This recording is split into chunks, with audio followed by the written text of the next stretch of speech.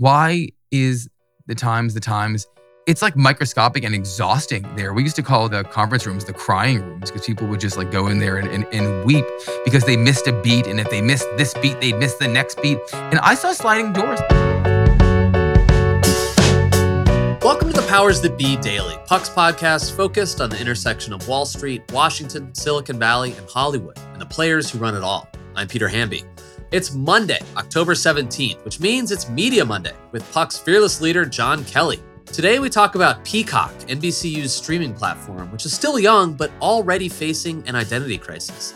And we dig into the culture of the New York Times, which is somehow both always changing and also not changing at all. John used to work there. He's got some insight. We'll hear about all that and more in today's episode of The Powers That Be.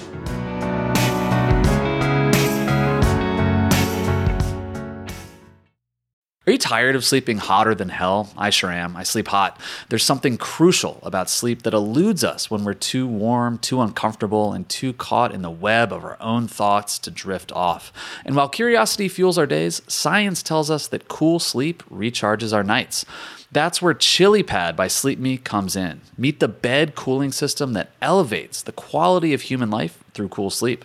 The ChiliPad bed cooling system is your new bedtime solution. I love it. It lets you customize your sleeping environment to your optimal temperature, ensuring you fall asleep, stay asleep, and wake up refreshed.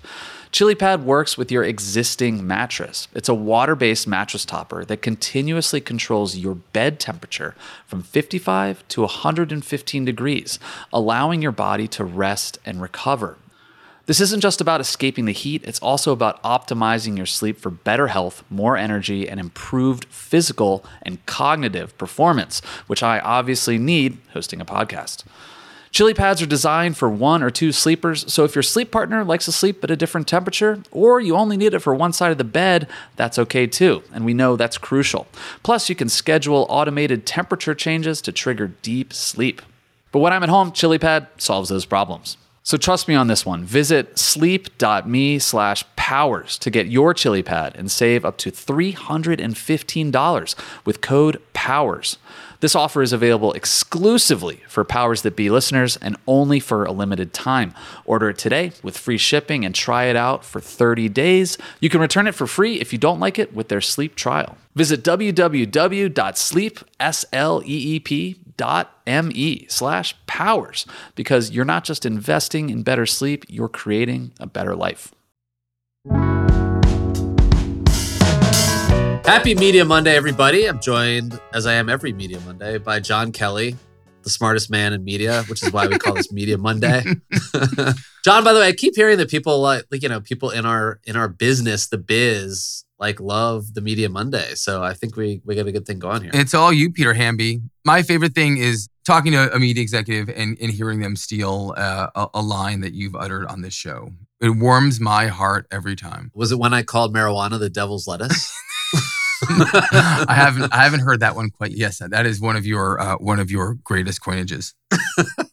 That's Katie's vernacular. Okay, I want to get into a little bit about what Dylan and I talked about a little bit last week, some of his reporting on the New York Times. But I want to talk about Peacock, which is NBCU's streaming platform. Julia Alexander wrote about this a little bit last week, and we've talked about it a bit before. But Peacock has said they've passed 15 million subs. That's pretty good, since they've been around for a little over a year maybe. But Julia's take is kind of like, what is this exactly? And obviously lots of the streamers are dealing with this. What is Paramount Plus? What is Amazon? What do they want to be? What does Apple TV want to be? What's your take on what Peacock is versus what they set out to be? And is Julia right that they don't really have an identity? I think the challenge with Peacock is it set out to be something that was sort of smack dab in the middle and hard to identify, and that a year or so later, it's hard to know what it is because it did have this murky origin process. But I'll start by saying I'm a Peacock subscriber.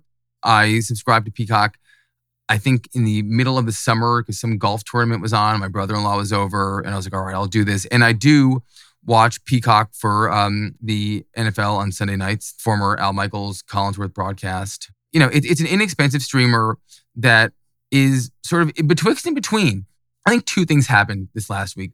One is that the Peacock numbers were terrible to start. In fact, they actually stopped announcing at earnings calls what the numbers were. They really backed down. And then this time around, they announced it was 15 million, which is up from 13 million. And I think Jeff Shell appeared on CNBC to discuss it. He was proud of the growth, although as someone who sees what happens behind the scenes at DTC businesses and certainly saw plenty of it during my time in private equity, there are a lot of ways you can manipulate those numbers. You can easily buy that growth, although I'm not saying that they did that. That's about a third of what Paramount Plus is. So just to put it in perspective, Peacock is really, really small. The other problem more conceptually with Peacock, and I'm not trying to be a Peacock psychologist here, is that beyond the business question of what is it creatively? Everyone knows what Disney Plus is. It is a constellation of these incredible IP stars from Marvel to the Pixar world. And eventually it's clear they're going to bundle ESPN into this, and eventually they're going to buy out Hulu, and that's all going to be just one gangbusters product. Netflix is Crown-like quality and also just CBS, on the internet. It's all these Florida, Bama Shore type things that I hear the kids like these days. What is Peacock? Does it want to be a platform for these prestige shows like Bel Air? Does it want to get into the library and really marshal all the extraordinary wealth that NBC Universal has? There's a ton of value there. It just doesn't seem to explain itself. One point that Julia made that I'm totally down with is that there's a world of kind of low-cost Bravo style plus Dick Wolf style programming that seems like a very, very clear lane. Now, to be fair, Discovery Plus did try a version of that with not as much success, but I think it basically just tried it with the management team knowing that they were going to be doing a reverse Morris Trust merger with the Warner Media assets. So, it wasn't going to be a huge priority. What is stunning, and then I'll conclude this Peacock TED Talk, is if you look at the assets of what NBC Universal has, they're completely not demonstrated on the streaming platform. The Paramount Global product has a similar sort of dislocation too. This is a failure of management, in my view, to figure out how you actually move the company forward here. And this is just one final thought. I'm not trying to be provocative. Our buddy Dylan Byers, who writes the first draft of Media Monday, we broke a story a couple of months ago about how NBCU was contemplating some sort of merger or acquisition. It was unclear what the structure was going to be of EA Sports, and that Jeff Shell would move upstairs in that recombination or whatever the configuration was going to be, which made me think that the Roberts family was eyeing a different future for Shell. I'm not saying that Shell is directly responsible for Peacock. This guy's got an enormously difficult job, and I don't know him. Everyone seems to love him. I'm sure he's a brilliant guy, and these are hard jobs. The core challenge here is moving the extraordinary IP library onto Peacock because they have so much value. They're just not distributing it. Yeah, I think another thing that just popped in my head about Peacock is when it launched in 2020. This just shows how fast the expectations of streaming are moving. I mean, when it launched in 2020, they had some news programming on there. They were competing with. They were I think trying to make another Netflix and Hulu and creating a bunch of original programming. The reason we signed up was to watch that show Girls 5 Eva, which I really like.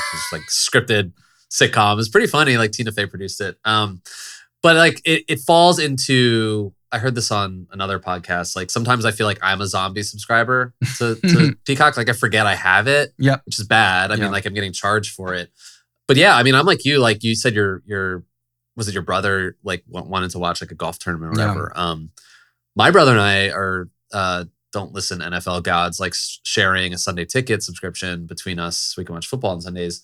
And then he couldn't watch the Sunday night game you were talking about with Collinsworth on NBC because he doesn't have cable where he lives in Sacramento. And so I was like, what about Peacock? He's like, oh shit, I forgot I have Peacock, and I forgot Peacock has football. And so it's again, you're much smarter about the business side. I'm from a consumer perspective, on my scroll at the bottom of my Samsung TV, the Peacock thing is the 7th or 8th thing, it's the 7th or 8th app that you think about going to. And it's only there when you think about a show you haven't watched for a while and then back into the platform rather than go directly to the platform with Netflix, HBO, and see what they're programming, what they're displaying to you, what they're targeting you with. One thing I do think also, NBC has some flagship IP that is just legendary, iconic. Yeah, imagine if you couldn't watch any of the Seinfeld episodes on Netflix and could only watch them on Peacock or Friends. Well, that's the thing. And so they are still dealing with the fact that you can watch Parks and Rec and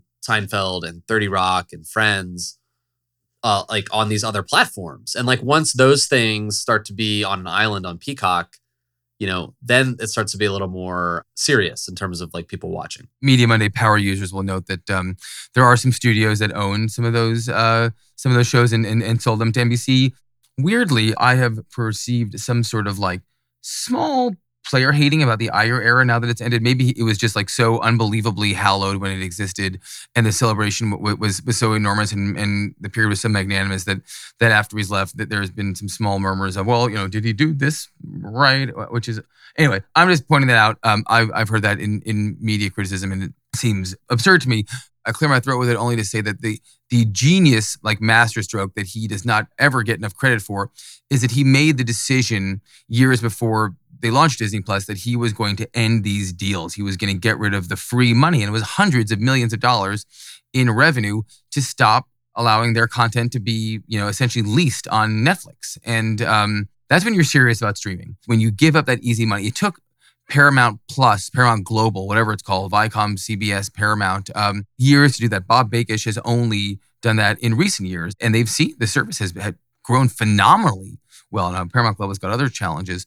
I'm surprised that they did not set Peacock up to be an asset where it demanded that kind of discipline. Because if you want to win in streaming, you have to have unique features. In some ways, it's like the auto industry. You can't sell a Mercedes. You say it's basically just like a BMW, except we have a slightly cooler logo. Like, it doesn't make sense. And there's no differentiation on Peacock right now.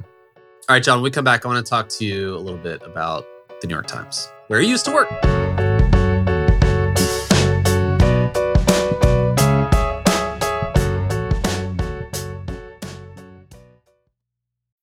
Sign up to The Economist for in-depth curated expert analysis of world events and topics ranging from business and culture to science and technology. You'll get the weekly digital edition, online-only articles, curated newsletters on politics, the markets, science, culture, and China, and full access to The Economist Podcast Plus. The Economist is independent journalism for independent thinking. Go to economist.com and get your first month free. So, John, Dylan has some good reporting going about some personnel drama inside the New York Times, which is certainly not new. I feel like there's always personnel drama and intrigue at the Gray Lady. One of the points that Dylan was making in the course of our conversation here about how top-tier talent, Maggie Haberman, Michael Barbaro, Andrew Ross Sorkin, like people become stars at the New York Times depending on either some of their reporting and making a name for themselves by just kicking ass on the journalism side, or because they're like experimenting and doing like really cool new stuff with new formats that builds an audience. But underneath that, Dylan is suggesting, based on his reporting inside the newsroom, that some people also want to be stars and they're not getting a shot at being stars. And like there feels like there's like two tiers of talent there. Some of that is a function of our current internet moment and attention economy. Like you can obtain fame on social media for a variety of reasons and use that fame as currency elsewhere. But also, like one thing Dylan said too is it used to be that like if you got to the New York Times, that was it. That was the pinnacle. Like, you would start out working in like Anniston, Alabama, and then move to like St. Pete Times, and then maybe the Boston Globe, and then you'd one day get to New York Times and you're in the Ivory Tower. Why isn't that enough anymore? Well, a couple reasons. As you know, I could talk about this forever. I worked at the Times for a number of years. And when did you work there? My first day was September 11th, 2011. It was the 10th anniversary of 9/11. And I worked there through the end until 2015. It was the Jill era. In fact, actually, I started on her first day and she was fired about 9 months before I left. Why is the Times the Times? Ever since The Kingdom and the Power, which I read before I started, it's been a sharp-elbowed place. People have been focused on their careers. There is a personality. You know this better than I do. You've worked with probably more of these people than I have. It's the student government personality. It's the Tracy Flick personality. It's the don't make a mistake personality. And it's like microscopic and exhausting there. We used to call the conference rooms the crying rooms because people would just like go in there and weep because they missed a beat. And if they missed this beat, they'd miss the next beat. And I saw sliding doors. Look, you talk about Barbaro. I think, man, I may screw this up, and so don't at me. But I think that Barbaro got placed on the Romney beat in 2012, and like the beat you got was everything, because if your candidate didn't win, then what were you going to do? You're going to cover like national politics in Alabama, like that's going to go nowhere. But the people who did get these winning beats, they scored. I mean, there was a sliding doors moment when Amy Chozick, who was the Hillary Clinton reporter and a homie of mine, covered Hillary for 2 years obsessively in a sort of early, that was one of Jill's actually sort of masterstrokes. And then Hillary lost and Amy left journalism. She's a screenwriter now and she's working with Greg Berlanti. Like good for her, by the way. She, went from a union to a mansion, but there are fewer options. In many cases, the whole middle of the industry was hollowed out, as we know. We at Puck here are doing our darndest to try and repopulate it. But also, journalists are influencers now. I mean, people like Peter Hamby get recognized walking through Santa Monica in Venice. There's a market. And the Times, because of its unique nature as a bastion of journalism and as an institution that reports on presidents and world leaders, it has to enforce, and I'm not just saying this to be kind, I think it has to enforce certain rules of conduct so that it can't be accused of moral solipsism or some sort of shady stuff. And I think that if you're a journalist who has an extraordinary following and big opportunities, that's going to seem limiting. During the Trump era, a lot of people turned an eye to it because there was a lot of money. I mean, if you were an elite Times reporter, you were making your salary plus some through the cable networks. You're probably writing a book that was, only going to be bought by people in Washington, but that was going to make it a bestseller. And so you could triple your salary. I mean, truly, I remember having coffee with one elite DC journalist whose name I will not mention, but like top of the top. And their MSNBC contract was like much more valuable than their actual contract where they worked. And so that's the market that is there. So it's not surprising that we see stars who want to give it a shot elsewhere. And by the way, good for them. Like if the journalists don't create or recreate this marketplace, no one is going to do it for them. So when we, Dylan, you got into this the other day, but like Ben, Kara, J. Martin Burns, these are people who want to discover their value. And they need to do that because the market is not going to come to them. They have to make the market themselves. And the Times will always be the Times. The moat around the Times is extraordinary. I would hazard a guess that it is 3 to 5 years ahead of the Washington Post. And also, it has the permission that the Washington Post or Politico will never have. Like, the Washington Post is an august institution, of course. Again, don't at me. But like, we're of the derivative, all the president's men generation. Like, we're always going to view it at a certain level. But I don't think I've read a non-political piece from the Washington Post ever in my life. So it doesn't have the permission to be what the Times is. And now the Times, of course, is Wordle and The Athletic and Autumn and Serial. I keep thinking of it as the thinking person's holding company of the future. And that gives it an ability to be bigger than any single employee. Wait, so you never read the Washington Post Date Lab? If you don't get it, you don't get it. Dude, I grew up around the Washington Post, so I have read pieces beyond politics, but I was a home subscriber to read about how terrible the Redskins were for years. You get at something interesting, like people talk about like reporting stars, and maybe star is the right term. I feel like there is like J-Mart, Maggie, like these are good examples of people who are really good journalists, experts in their field, but also either by intent or accident have created followings for themselves on social media, know how to both get attention on social media, but also how just to write articles that get attention and pieces that get attention and like inhabit the internet, understand it, and aren't just like attention flamethrowers. Like there's a lot of people who like absolutely masquerade as journalists who are just like, in it for the clout and the retweets. But they bring like reporting muscle to stuff, but it's also things like they're able to like find hooks that people care about. And then you have people who are really, really also really wonderful journalists, but they're doing things more sort of like by the book. They're writing the 5,000 word article with the flowery lead and all this stuff. And maybe it turns into like a long reported series and like the New York Times sends out a push alert about some librarian in Oklahoma and why she's interesting. But like, it's not anything that's like survives on its own outside of the Times brand. And these reporters were talking about calling them stars. Like they pre-existed before they came to the Times, but they can migrate wherever they want. I feel like that is like a metabolism, just a cultural divide, an internet divide that exists. But I don't know if you agree with that. Like there's just like a much more crass way of saying that would be sort of like the Tweety, like crusty set inside the Times who like, strokes their chin. Like what was that meme with that dude, Benjamin Applebaum, like getting something grossly wrong in an interview with Pete Buttigieg when they were doing the editorial boards. Binya. That guy represents one part of the Times, sort of like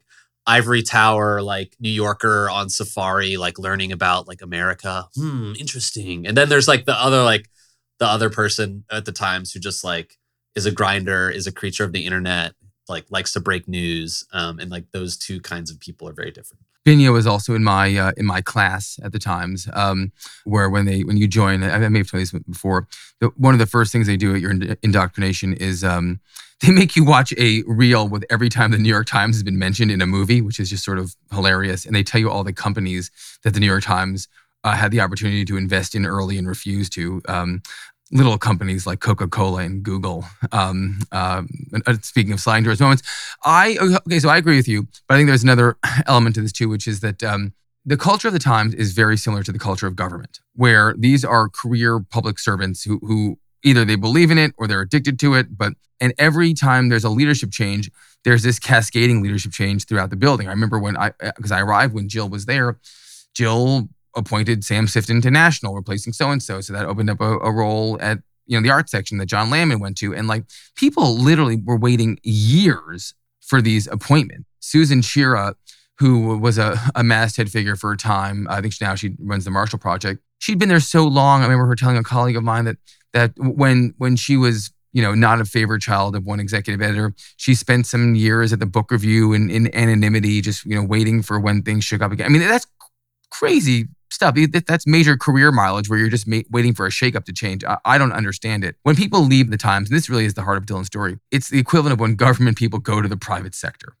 Government is meant to be fair and equal and a policy-driven place where people like Binya can wear suits and ties and frankly, like they're not working the way they would be at Goldman Sachs or BlackRock. And the markets are the markets. They're not for everyone and they're brutal. Times is wonderful. It's fantastic. But one of the downsides of the culture, and Dylan's gotten at this in a piece, not just the piece from last Wednesday, but the piece from Friday too, it can be an unhappy place for people too, because there is so much competition and there are more journalists in the world than there are positions for them. And there are more New York Times reporters than there are elite roles. There's one, maybe two White House correspondents, and there are about 150 people in that building who think they should be. One final thought on this, not to like get pedagogical, but I wrote about this in the backstory of the weekend. We were curious in this, not just because we're Times obsessives here at Puck, but also this is the world that we're trying to build, in partnership with all these companies. And for a long time, there had not been a lot of rethinking about how we compensate journalists. It's vitally important. They don't just perform a necessary duty in the culture, but it's okay to recognize that there's a arbitrageable opportunity in their influence. They're stars. They are multifaceted, talented people. I do think over time that the Times will get more increasingly creative about how to think about this stuff. But in the meantime, it's in such an extraordinary position of strength that a generation of talent leakage is actually probably a positive thing. It's just an exhaust pipe. All right, John. Have a great week. Thanks for doing this. All right, Peter. Talk to you soon. Thanks so much for listening to another episode of The Powers That Be. As a reminder, The Powers That Be is the official podcast of Puck. We'd like to thank Ben Landy, Liz Goff, and Alex Bigler for their editorial and production guidance. If you like what you hear, please share with a friend. It really helps us keep delivering the inside scoop that only Puck can offer. Follow us on Twitter at Puck News. I'm Peter Hamby. See you tomorrow. This has been a presentation of Cadence 13 Studios. Please listen, rate, review, and follow all episodes wherever you get your podcasts. The Powers That Be Daily is executive produced by John Kelly, co-founder of Puck, and Chris Corcoran, chief content officer and founding partner of Cadence 13.